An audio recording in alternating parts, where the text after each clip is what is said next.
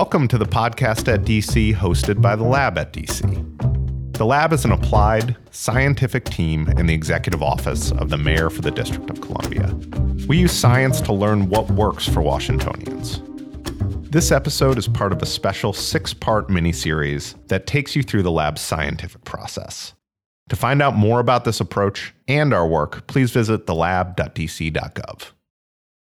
Hi, I'm Anita Ravishankar, a fellow at the Lab at DC and a research scientist at the Metropolitan Police Department. I'm Vicky May, a data scientist at the Lab at DC.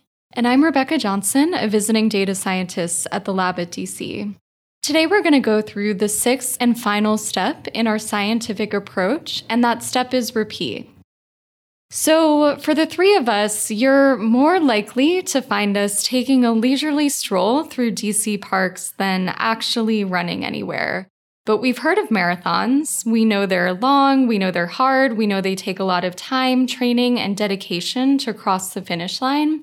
And we know that because of that, marathoners do tempo runs, they do sprints, they stretch, they cross-train, they carbo-load, they add lean protein to their diets. And marathoners do this because they know that they won't make it the 26.2 miles if they prepare in only one way.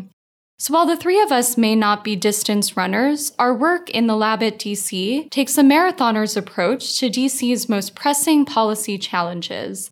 So those are things like improving police-community relations, reducing student achievement gaps, alleviating poverty. These can't be solved overnight. They take time, they take repeated effort, and they take varied approaches to reach the final goal. So here's a few examples of how the Lab and how our agency partners are going the distance to tackle pressing policy challenges in the district. So we know public trust is critical to effective policing and public safety. Police departments must leverage and evaluate a variety of tools to build and maintain that trust while making efficient and innovative use of resources. And that's precisely what the Metropolitan Police Department, or MPD, is doing. Starting in 2015, the Lab worked with MPD to conduct a large-scale randomized evaluation of the police body-worn camera program. Using administrative data, including records of police use of force, civilian complaints, policing activity, and judicial outcomes, the Lab at DC measured the impact of the program. In a surprise to many observers, we found that the cameras did not have the anticipated effects on the outcomes we studied. However, by providing a visual record of police-resident interactions, the program helps facilitate transparency and accountability, advancing core values of MPD and the district. But we didn't just stop there. MPD and the Lab collaborated again to build rigorous evaluation into a new initiative, a novel training program aimed at strengthening police-community relations. This new training is designed to equip officers with detailed knowledge of the historical and cultural context in which they police here in DC. It includes a lecture on critical race theory and the history of the African American experience in DC, as well as a guided tour of the National Museum of African American History and Culture. Together, we're testing whether providing officers with a deeper, more nuanced understanding of the city in which they work empowers them to engage more effectively with residents. By repeating the project cycle, we can keep learning from our efforts and channel those lessons towards future programs and policies that better serve us all. And for another example, you might remember from the last episode a letter we sent with the Office of Victim Services and Justice Grants to encourage families to participate in a program meant to help student attendance. It didn't work the way we had hoped, but we continue to care deeply about how communications from schools will work best for families.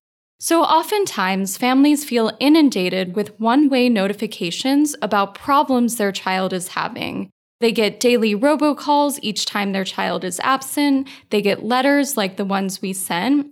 But we began to think, what if these interactions were two-way and focused not just on problems, but also on accomplishments and progress? Would that have a more positive impact on the family-school relationship?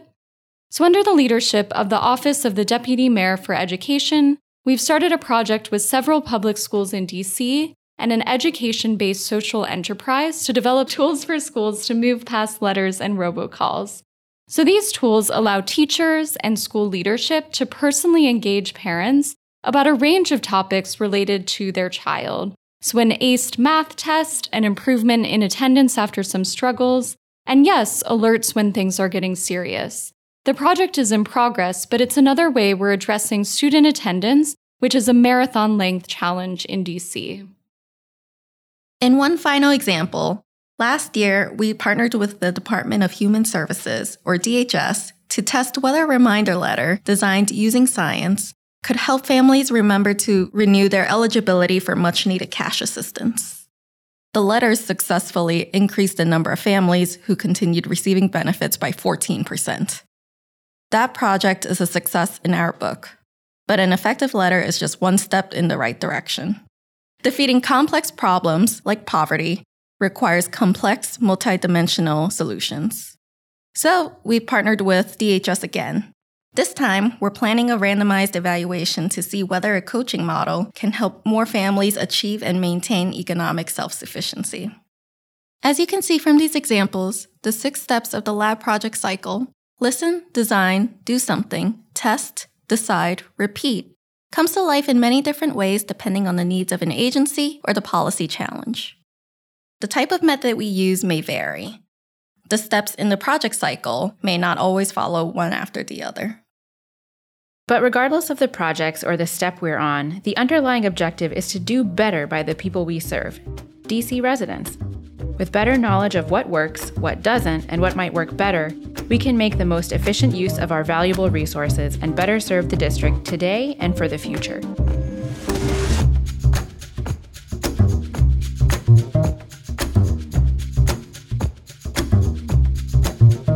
Thanks for listening to the Podcast at DC, a production of The Lab at DC. Our producer is Nellie Moore, and our podcast intern is Tim Madden. We want to know what you think of the Podcast at DC, and we want to hear your ideas for what topics we should be covering. Go to tinyurl.com/thepodcastatdc to take part in our listener survey. The link is also in the description of this episode. Your feedback will help us improve our content and production quality, and it'll also allow us to better serve district residents and improve evidence-based governance in DC. If you liked what you heard, visit our website at thelab.dc.gov, where you can sign up for our mailing list. You should also follow us on Twitter at thelab_DC. However you choose to connect with us, you can find more information on our work and stay updated on what we're doing. For more episodes of the Podcast at DC, subscribe to us wherever you get your podcasts. Until next time, I'm Sam Quinney.